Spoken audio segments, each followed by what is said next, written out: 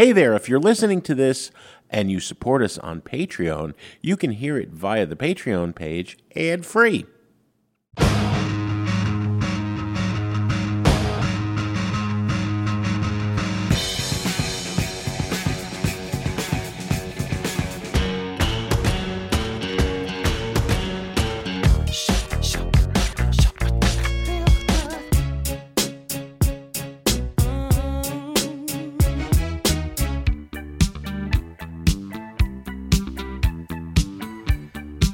You're listening to Sound Opinions, and this week we are joined by author Aaron Osman for a classic album dissection of John Prine's 1971 debut. I'm Jim DeRogatis. And I'm Greg Cott. We'll also hear feedback from listeners on recent episodes and bid farewell to Loaf. But first, let's jump into John Prine.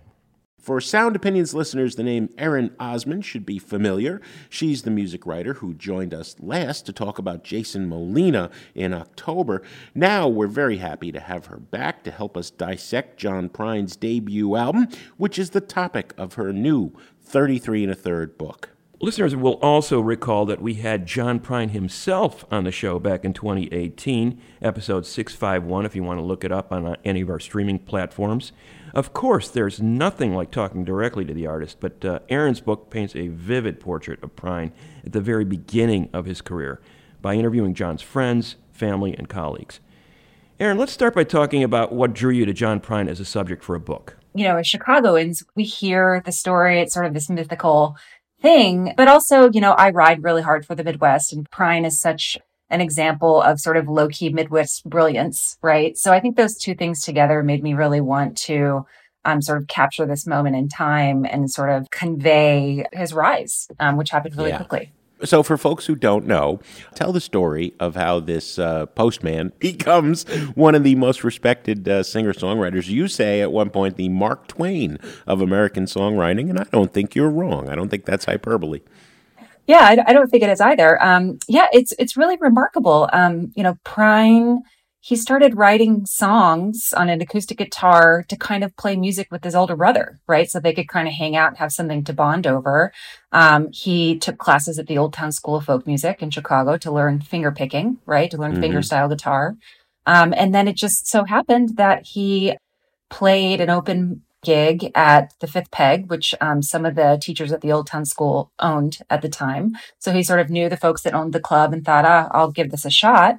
And then eventually, Roger Ebert's coming in to see him and writing about it in the Sun-Times. Sometimes it's nice, if somebody comes up to me, and they got a problem, and I help them with it, or they'll help me with my problems. But some people come up and they got all these problems, and they tell them to you for about an hour, and then they walk away laughing, and you're stuck with their problems for the rest of the day. And when that happens, all of Chicago took notice, right? Because Roger was such a respected writer at the time. And so it was kind of an example of the way that Chicago celebrates itself in this really unique and singular way that I haven't really witnessed anywhere else. I don't talk much, I'm a quiet man. Beauty and silence both run deep, and I'm running like crazy while you are asleep. You got news for me, I got nothing for you. Don't pin your blues on me, just go ahead and do whatever you wish to. And then after that, Prine's good friend Steve Goodman convinced Chris Christopherson to come see Prine at the Chicago Club, right? Like purely out of his appreciation and love for his friend's gift. And then Christopherson was like, wow, this guy's amazing. So really it was like friends helping friends, elevate this guy who was kind of shy, kind of reluctant as a performer, but that the folks around him knew needed to be heard. Yeah. You do a good job of building up the case for Prine prior to recording this record. What kind of a person he was, the family that he had around him. The extended family that he was living with. Two of his grandparents were living with the family and all the siblings he had in the same house in Maywood. A very modest upbringing. I think the way you tell it, if John hadn't found music, there would have been a lot of issues. I think the line that was really telling for me was his older brother, Dave, in some ways threw that lifeline out to John, his younger brother, who he saw like, this guy's going to end up in jail. He's a lousy student, but he's got something. He's got this incredible imagination. That was a really telling anecdote that you developed in the book. And John always used to talk about his brothers with a great deal of fondness. In terms of developing that family side of the story, how did you do your research for that? Yeah, I mean, I was lucky I was able to speak to two of Prine's brothers, to Billy and Dave, who are both still living, alive and kicking. Dave actually still lives in the Chicago suburbs. So they were really helpful, really open with me, really enthusiastic about the project. So that was invaluable. They connected me with extended members of their family who live in Kentucky, right? So those family members sort of talked about the importance of that landscape to the Prine family writ large. From there, I was able to just sort of piece together this puzzle because I have a deep personal connection to the idea of Kentucky as it relates to the Midwest, because my family is in the same layout, right? Like my dad's family is all from Kentucky, and I grew up making those sojourns, and I understand how that kind of old time Baptist religion makes its way into these Midwest corners, and how that sort of idea really ties families together, right? It sort of acts like the glue, right? Whether you're invested in it or not. So I really saw a lot of myself in that. And I feel like hopefully, even though this is a journalistic work and I wanted to maintain that sort of journalistic remove, I hope also that sort of passion and familiarity and intimacy with those family units kind of comes through. And I think that's how I was able to do it. Yeah, that song Paradise really talks a lot about, I mean, every song comes from some place, something that he experienced, and he was able to universalize it in a way. But that song Paradise really talks about those roots, right? Yeah, and a lot of people don't realize that it's not a parable, right? It's taken straight from the headlines in the local papers. It's actually the true devastating account of how industrial mining destroyed his family's homeland. And there's a backwards old town that's often remembered so many times that my memories are worn. And Daddy, won't you take me back to Muhlenberg County, down by the Green River where paradise lay?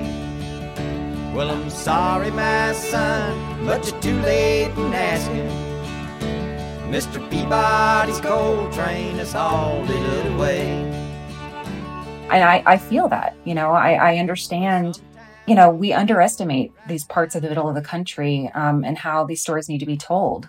I think that's why that's such a powerful song, and why, like, even today, people will sort of replace paradise with their own tale, right, of havoc wreaked by industrialization. And I think that's why it was so effective.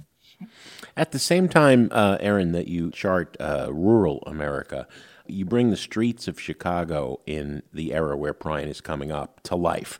And he was a postman, and he was a city guy. There's a great story about the album cover. It's John Prine sitting on a pile of hay. And from the beginning, the record industry really didn't know what to do with this guy. And Prine told my friend and colleague Lloyd Sachs, they could have had me on a bus or something. Would have been more true to John Prine's life. He said he'd never sat on a bale of hay before, but he said they must have seen the inner hick in me. Paradise, and the way you write about it, you did see the inner hick in John. What did you also see of Chicago through his eyes? Yeah, I think just sort of like the everyday imagery that he conveys with such poetic clarity, right? Like he wasn't really ever trying to pull one over on the listener, right? Like there wasn't this sense of like a poet jester, like Dylan-esque thing kind of happening with Prine. I mean, he was just conveying the people and the scenes from his day-to-day life. And I think that's really important because those people and scenes aren't illuminated in song. They're not celebrated probably the way that they should be. And so yeah, I mean, I saw this guy walking around the city, walking around the suburbs, in the classrooms at OTS, just sort of recording in his head and then conveying that later. It's a really simple existence that he was able to elevate in this poetic but accessible way that I think really appeals to any type of listener, right? That was kind of John's whole thing. And I think it's a very Chicago thing and a very Midwestern thing where he kind of wanted to invite everyone in, right? He didn't want to alienate anyone. He didn't think he was better than anyone, anything like that. He was a very welcoming presence, I think, in the way that he lived and the way that he worked. And to me, that is so Chicago. Well, there's a lot of empathy, too. I mean, those songs, Donald and Lydia, Sam Stone, Angel from Montgomery, every one of them is about somebody who feels left out, who doesn't feel like they belong to anything anymore. They're just out there on their own. And they're not the prettiest people. They're not the richest people. They're not the most connected people. They're just getting by day by day. Where did that empathy come from? I think it's a couple of things. One, as you pointed out, John was raised, at least for a while, in a multi-generational household. He grew up with his paternal grandparents, went to church with them, spent a lot of time with them, right? And then also his extended kin in Kentucky. A lot of those folks were older, multi-generational, different walks of life. And so I think that's a part of it. I think the other thing is that I think John was just really interested in people. I think he just really liked people. That doesn't mean he was an outgoing guy or really wanted to center himself in social situations, but I think he really just liked to observe all the different kinds of people that he was growing up around.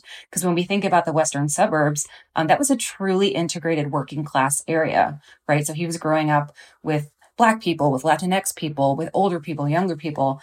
All these folks around him, I think, was really fascinating to him, both on a human level, but also as a character study, right? I think from an early age, he was interested in reading like Steinbeck, and he loved watching films. And so I think he was really adept at the study of humanity through the lens of a character. And he talks a lot about how like he was terrible in school, but he excelled at writing dialogue. And so I think that's one of the few things that interested him, right? It was like imagining the thoughts and the lives of these everyday people around him. There's a hole in Daddy's arm where all the money goes. Jesus Christ died for nothing, I suppose.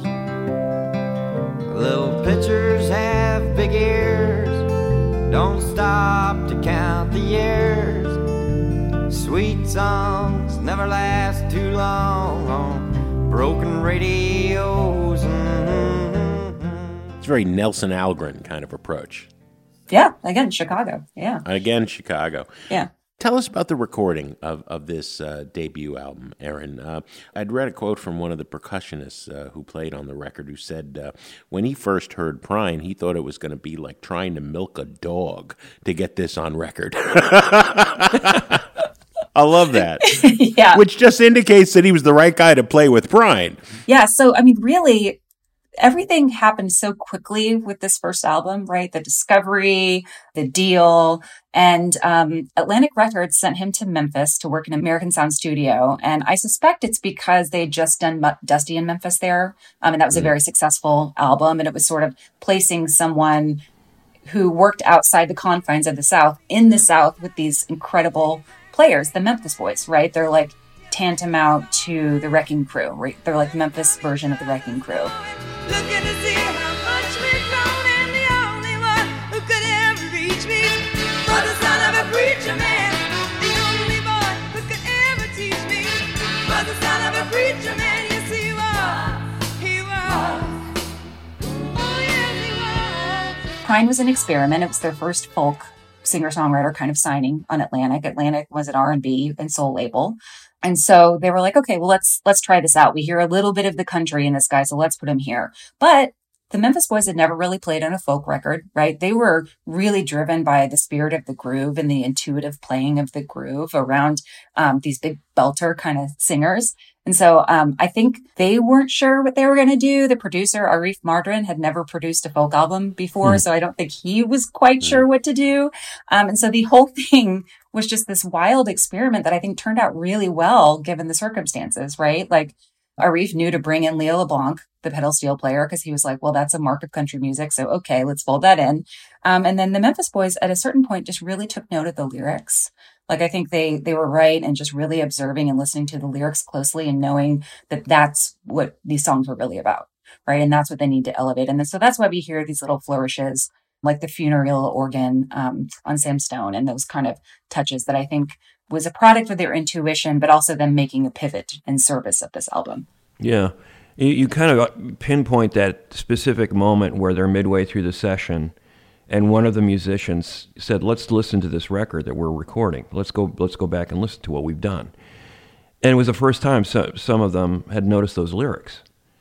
And suddenly they had new respect for this guy that they're recording with. It wasn't just some kind of joke guy who can't sing from the Midwest that we've never heard of. And And they had new respect for John Prine. That was it seems like that was a really telling moment when they knew that we had something special here on that moment, right?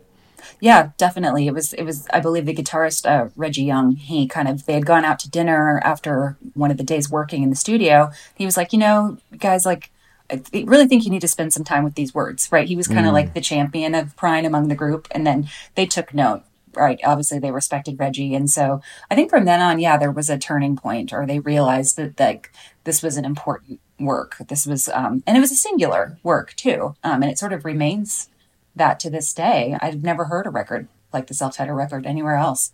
So it was just sort of this magical thing that happened. Let us know if you agree about John Prine's debut album being one of the great debut albums of all time. Is it a singular accomplishment? Let us know in our Facebook group or in our Patreon community.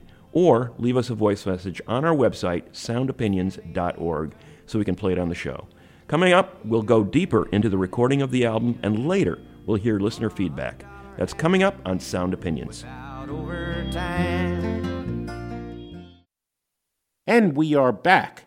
We're doing a classic album dissection of postman turned troubadour, John Prine's 1971 debut.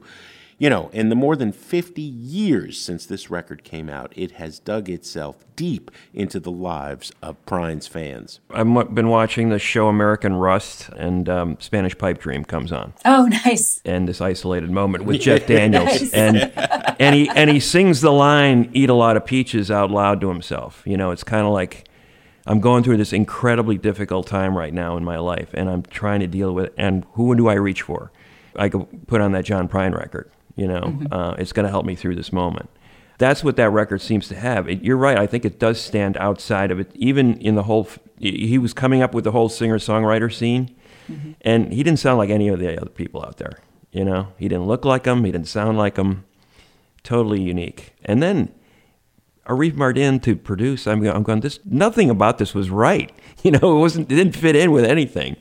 Here's this remarkable thing. What do you attribute that to? Because the industry is just a brutal, brutal place. How did that record manage to sort of gain this life beyond that era? It was a slow build, and Prine didn't, up and move to New York or LA after the record came out. He stayed in Chicago and worked the clubs, right? Like I don't think he thought much of it at the time. I think he was just kind of like, well, this happened and that's great, but I'm going to keep working at the Earl of Old Town. I think it was folks obviously like Bonnie Raitt covering some of the songs on Streetlights. Make me an angel that flies from Montgomery. Make me a poster of an old rodeo. Just give me one thing that I can hold on to believe in this living is just a hard way to go. It was a lot of peer recognition that I think resulted in this slow, gradual build. But, over time, when we have folks like Dylan singing his praises, Bonnie Raitt, folks covering his songs like John Denver, right? Like all these kind of more known entities, right? America will take notice, because if America's heroes love this, then Americans should love this as well, right? And I think that's why it's so popular today, because we don't hear of a modern songwriter, right, who doesn't love John Prine. And I think that's why Prine, and this album specifically, will always be on the lips of music culture, because he is one of the greats. And, so many people try to do what he did, try to write like he did, but no one really gets close. And so I think there's always this striving to the Prine brilliance that will happen, I think, in perpetuity, right? But it was just this perfect melding of like Memphis, country music, Chicago folk music, friendship, belief in friendship, that just resulted in this really singular work. And by the way, all of those songs, not all of them, but most of the songs are, accepted in the American Songbook as like standards today, which is remarkable too. It's basically a greatest hits album, which how often does that happen? Never. That's true. as a debut. Well, it takes all those years walking around delivering mail, playing these songs in your head, as John told us when we were lucky enough to have him on the show. Let's talk about that writing. Sam Stone, one of the songs that people always point to, about this troubled vet, struggling with drug addiction. But Prine could have gone over the top and been more obvious in a Bruce Springsteen way, and he isn't. In fact, he never mentions the word Vietnam in that song. The guy is just back from the conflict. Sam Stone came home to his wife and family after serving in the conflict overseas. And the time that he served had shattered all his nerves and left a little shrapnel in his knee. But the morphine eased the pain. I think that comes from Prine not wanting to alienate anyone. He was kind of like empathetic in that way, but I also think smart strategically, right? Because he didn't want anyone to feel left out of the conversation, but yet he wanted to write what he wanted to write. And so that song most definitely stems from his dissatisfaction with his time in the service, right? Like he served 2 years in the army in Germany doing nothing. And then his buddies came back from Vietnam and weren't cared for, right? Lost their minds, started using drugs. And so I think, it's a composite of this sort of fruitlessness that he felt or sense of futility around war and service. And then also what he observed in his friends and just kind of like the broader treatment of veterans. But you're right. Like, John's older brother, Dave, talks about how John was political at that time. Like they grew up in a family of like Roosevelt Democrats, right? Like they were very committed, but Prine was more subtle about it. And I think it's maybe he didn't want to draw a lot of attention to himself, but B, I think it's that feeling of like empathy and wanting everyone to feel like they can participate.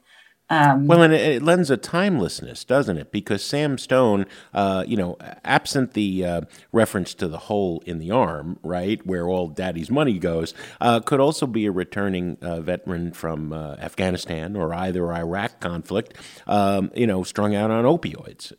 It's that song is as timely today as it was when he wrote it in the 70s.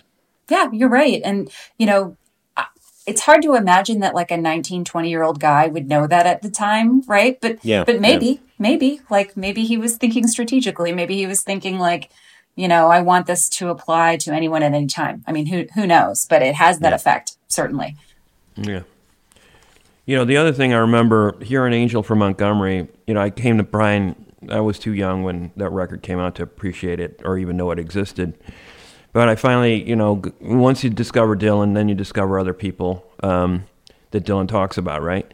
And Dylan used to talk about Prine a lot as a person he respected. That Angel from Montgomery, I heard that song, and I go, wait a minute, he's talking, he's the woman. He's the narrator is the woman. It's a man singing, but he's singing in this woman's voice, and I'm like, can you do that? Is that okay to do that in a song? It blew my mind. When I was a young girl, well, I had me a cowboy. He weren't much to look at, just a free rambling man. But that was a long time, and no matter how I tried, the years just flow by like a broken down dam. It was so powerful in many ways. And how does that song resonate with you, Aaron? Because some people see it as a feminist anthem. Some people, I don't think anybody doesn't like the song. It's been covered countless times. But what it is about the song that speaks to you? Yeah, I think you're right in everything you said, Greg. And I agree. It was really remarkable, especially considering how young Prine was when he wrote that song. I mean, he was like 20 years old. So who even thinks to do that? But yeah, I mean, for me, I love the fact, and I think that this is kind of a signifier of Prine's implicit feminism, that he allows this woman to speak for herself, right? It's not him as a man narrating her from like a third party perspective, right? He's really crawling inside of her and sort of exploring her empathetically and conveying the depths of her dissatisfaction in a really convincing way. And I think, that's really important because he was exploring this realm that maybe many men weren't willing to explore at the time. But again, he's illuminating a sect of society that isn't often covered or celebrated too. And I think that's important. So that combination of those things made it really stand out to me as one of the great songs in the American Songbook, right? Yeah, it absolutely is. A couple of thoughts, like, what could have inspired him to do that? I think he must have had great parents. His mother must have been incredible. But also just, was there a precedent for that in a song that he may have heard that, hey, that's something I could do? Because I think it's a pretty daring move. I mean, I just do. Do you have any sense of how that occurred? Yeah, I mean, I think it comes from a couple of things. One is, I think you're right. He had a great respect for the women in his family. His mom, basically raised him. And he had a lot of respect for her. He had a lot of respect for his extended family in Kentucky. A lot of older and younger women who were basically running farms, making their own clothes out of flour sacks and raising their own hogs and vegetables. And I think he saw a lot of strength and power in these female figures in his life. And I think the other thing is, he was constantly just writing down ideas. And the story that I love about this song is that he actually workshopped it to the Holstein brothers, to Ed and Fred, who were local songwriters on the Chicago circuit at the time. And Ed had asked Prine, like, do you have any lyrics? Maybe we can come up with a co-write. He was like, well, I have this line, I am an old woman. And Ed was like,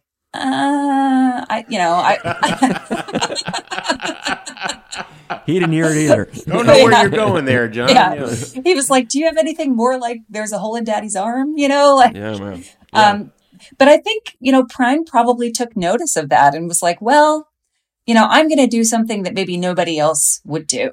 Right. Like, I think he saw that reaction and maybe fueled him to kind of make something unusual or make something less obvious. Right. And it worked to really brilliant effect. How the hell can a person go to work in the morning and come home in the evening and have nothing to say? I was also startled to find, I just assumed that Illegal Smile was about pot, smoking pot. And your book kind of says, well, no, that's not really what he was writing about. He was happy to think that people thought that way about the song, but it didn't seem like that was the reason he wrote it.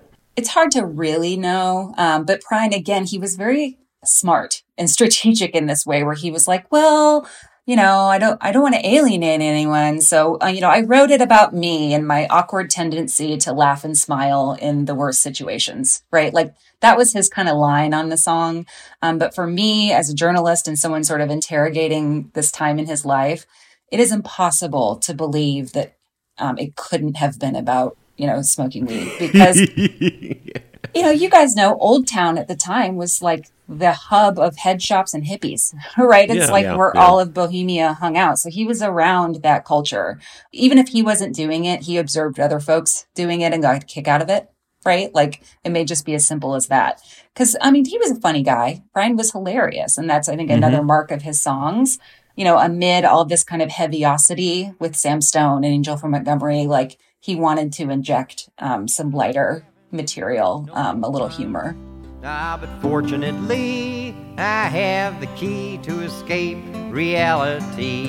And you may see me tonight with an illegal smile. It don't cost very much, but it lasts a long while. Won't you please tell the man I didn't kill anyone?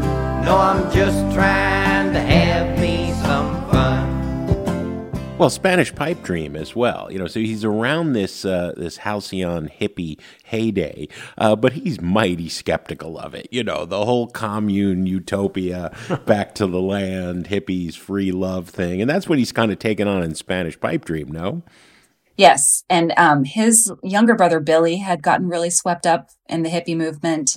He had the long hair, and Billy would tell his family, oh, I'm going to go move to California, live on a commune. And so I think Prine is satirizing his brother a little bit there. Yeah. Yeah, she give me a peck on the back of the neck. And these are the words she spoke.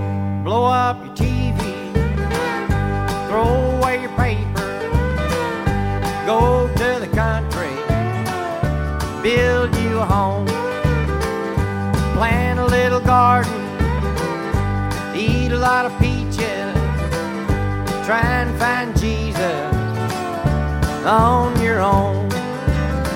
But Prine definitely embodied more of like the streetwise everyman. Like when he was a kid growing up in Maywood, he embodied like the greaser look when everyone was growing their hair out long.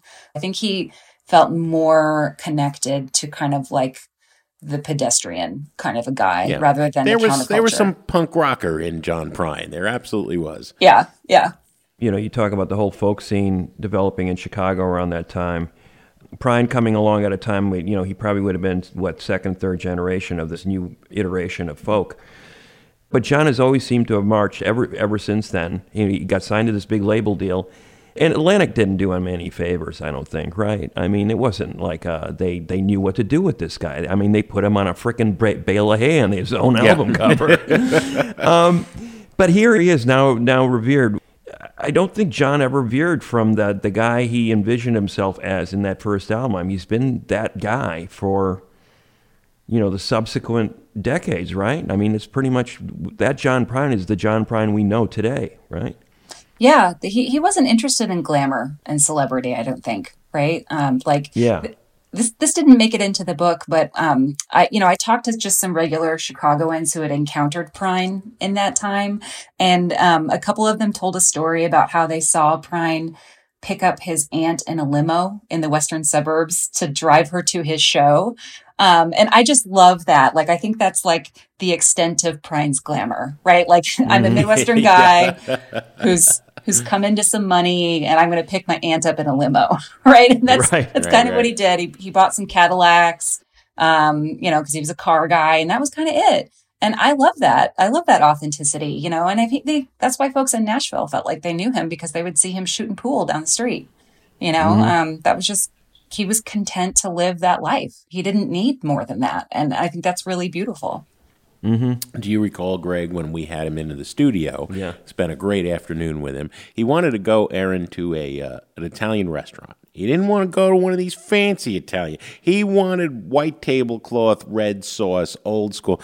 So I sent him to Sabatino's up here on the northwest side, right, where the waiters were all 70 years old in tuxedos. And there was a 75-year-old woman playing the piano up. John thought it was the best meal of his life. I got an email from his wife, his manager, afterwards saying, oh, thank you for sending us to Sabatino's, which is now gone, unfortunately. But... that's John Prine. Give me a white tablecloth that I can spill red sauce on. That's perfect for him, because he liked observing people in their natural environments, right? Like, he didn't like a lot of accoutrement or a lot of accessorizing, right? That's perfect for him. You talk about Prine in the Chicago tradition. We've been talking a lot about that. Prine becomes a Chicago emblem, like Nelson Algren, Roger Ebert, Studs Terkel, Gwendolyn Brooks, Studs Terkel, Carl Sandburg. Wow. That's a huge compliment. I'm sure you thought about that one before you wrote that down. I mean, that was serious contemplation went into that one. What makes you think I'm not arguing with you, but I'm curious about your thought process in putting him in that pantheon. Yeah, I mean, I think he just carries on that tradition of like this low-key, sort of plain-spoken brilliance, right? Like, when we think about these great Chicago writers, there wasn't a lot of sort of accessorizing. There wasn't this pretension, right? All of these people just sort of cut straight to our hearts and to our guts and to our souls. And I think Prine carries on that tradition in this very maybe obvious way, but maybe not so obvious, right? And I think when we think of all of these writers, they kind of have that common thread. You know that old trees just grow stronger, and old rivers grow wilder every day. Old people just grow lonesome waiting for someone to say hello in there. So to me, and I argue this in the book, he is a part of that tradition, even if we don't think about him that way. And I hope it's a convincing argument, because I really believe it. Mm-hmm. Yeah, I believe it too. I think it's great. You got to keep writing books so we can keep having you on. Thank you. It's always fun to have Erin Osmond on Sound Opinions. I really appreciate the two of you having me on and your support. It means a lot. Well, thank you so much. Thanks, Erin. That's it for our conversation with Erin Osmond. Coming up, we'll share some artist Prine influence and some of our favorite tracks. Then we'll hear some of your recent voicemails and say goodbye to Meatloaf. That's in a minute on Sound Opinions. While digesting Reader's Digest. And we're back. We've been talking about John Prine's debut album today, but now we want to broaden it out to look at the effects he had on the music world beyond his debut album.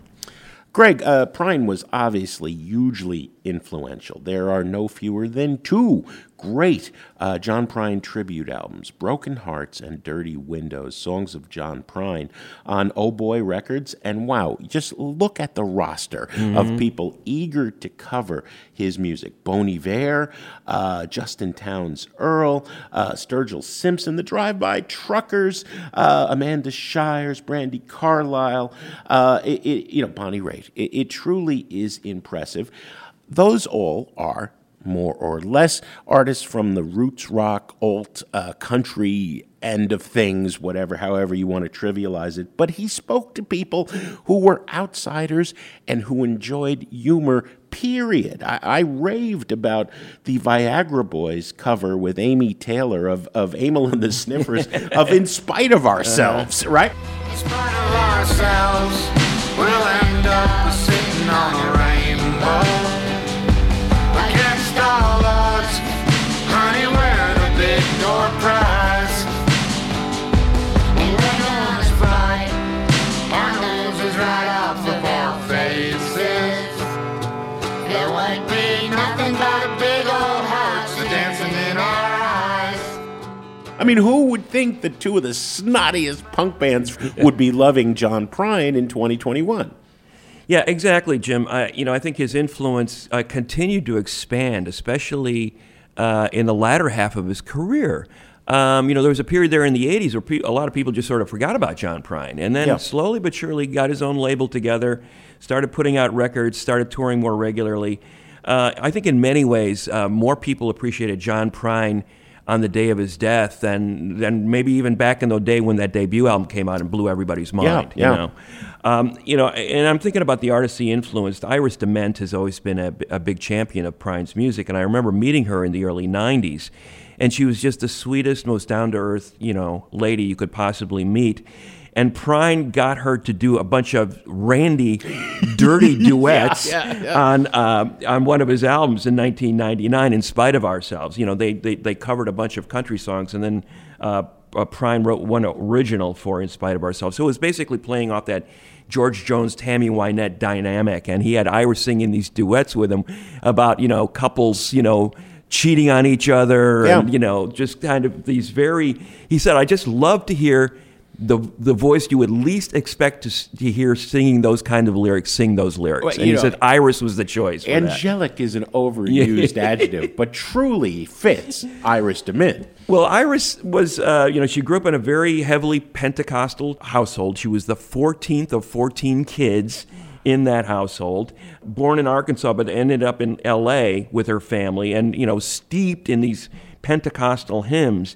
But when she put out her debut album in 92, Infamous Angel, she was questioning all of that. And that's what I really loved about Iris, is that she was kind of had this questioning attitude towards spirituality and the existence of God, and at the same time a deep reverence for the music she grew up with, country, folk, bluegrass, a hint of those Pentecostal hymns. She brought it all together in that track, Let the Mystery Be, the first song in that first album that she put out. Everybody is worried about where they're gonna go when the whole thing's done. But no one knows for certain, and so it's all the same to me.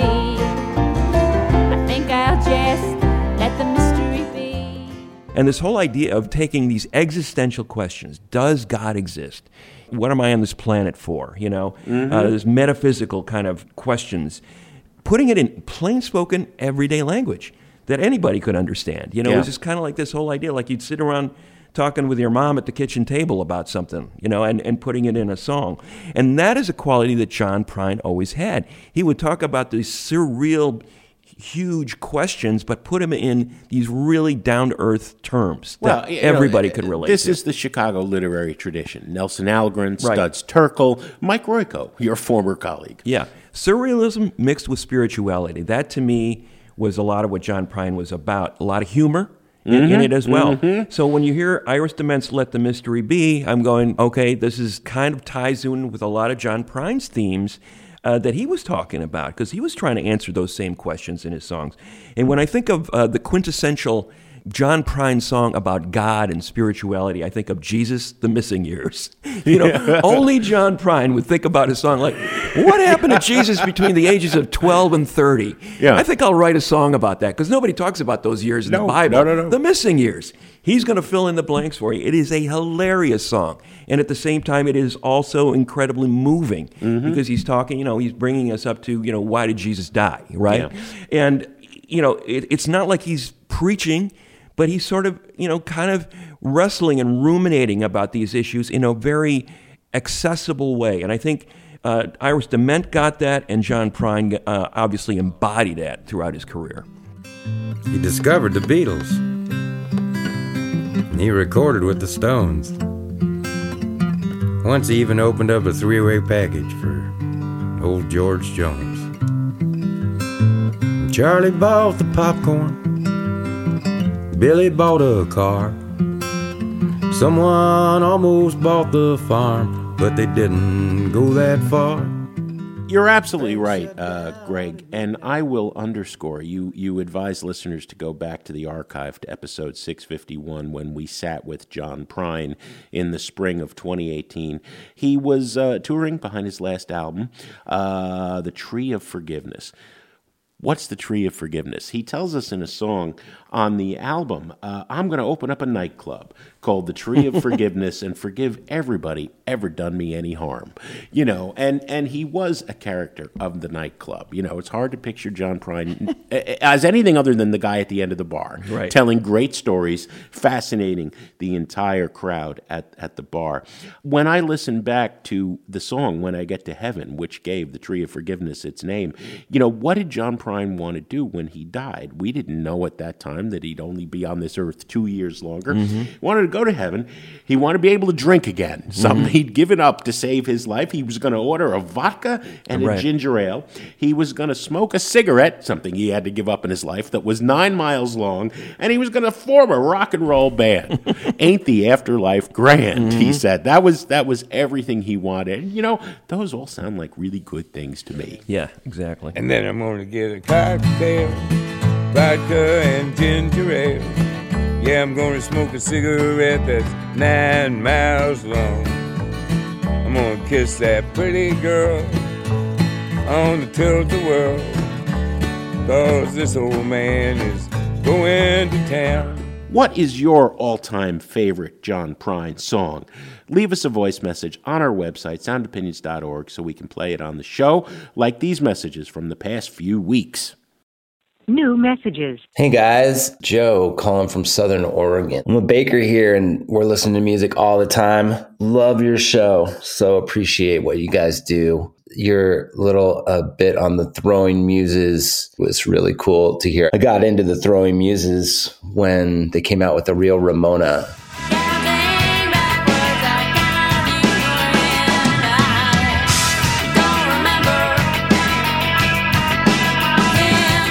It was this magical combination of incredible songwriting and brilliant execution. So beautiful. And I was sad when Tanya Donnelly left the band, but I've loved The Real Ramona as like my favorite Throwing Muses album ever since. Thanks so much for covering that great band. I love you guys. Hey guys, Connor calling from Lawrence, Kansas. Love the show. Highly recommend a guy named Neil Francis out of Chicago. Great combination of funk, blues, and soul. His album In Plain Sight came out in early November. Give it a whirl. Thanks, guys. Problems that you have are the ones on your mind, and you can't stop the rain. It's always coming down, always gonna fall. Hey, Jim and Greg, this is Josh calling from Los Angeles, and I did not think I could love Amy Mann any more than I already do, but wow, that episode where you had her talk about 5 albums she really loves just made me love her all the more. She was just so insightful and so passionate about the albums that really helped shape her career. That's a great segment. I hope you keep doing it. I'd love to hear more of that from other of your interview guests. Thanks for doing that, and I'm looking forward to more. You're out of reach, now you're split in two, and each side still isn't you. My album of the year would have to be Death of the Cheerleader by Pom Pom Squad. Produced by Sarah Tudson of Illuminati Hotties, the album has like this quiet, angsty confidence about it that I can't get enough of.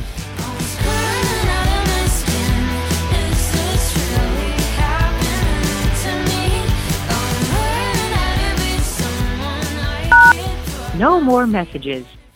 Greg, I do love hearing from our listeners. I do too, Jim. And, nothing better than our listener calls, except for you talking about one of your favorite artists of all time. We never censor each other. You, in a rare move, said, please don't use Meatloaf to diss Springsteen again. What I meant when I ever said that is I think if you were going to make a perfect rock and roll teen angst sex mini opera from the perspective of the frustrated adolescent boy, as there had been so many great Spectre Wall of Sound girl group productions, you could do no better than Bat Out of Hell. Granted, it comes out in 1977. I am an impressionable 13 years old. But I'm going to say something else controversial about Meatloaf to pay tribute to Marvin Lee Aday. Dead at the age of 74? Maybe. He said he lied all the time about his age. They think he was 74. I think I didn't see the difference between Bat Out of Hell and those first Ramones albums. They're coming out at the same time. Bat Out of Hell was a cartoon. It was intentionally a cartoon. Starts with the cartoon album cover. It's Broadway schmaltz by Jim Steinman, but it's delivered with deep conviction by Meatloaf, who came not from the rock world, but the theater world. We all know he was Eddie in Rocky Horror Picture Show. He toured with National Lampoon's Touring Review. He did a lot of bad Broadway plays, right? So he brings a certain Broadway schmaltz to these mini teen operas about being essentially what I was, a frustrated 13-year-old boy. Mm-hmm. I think it holds up in the sense of it being a cartoon. It is one of the best-selling albums of all time. Just like Meatloaf lied, the record industry lies. I've seen it claim that it sold 100 million albums. I think the more realistic, according to the BBC and NPR number today, is about 40 million copies of Bat Out of Hell sold. I think it is a perfect rock album, and I think Meatloaf never did anything else as good.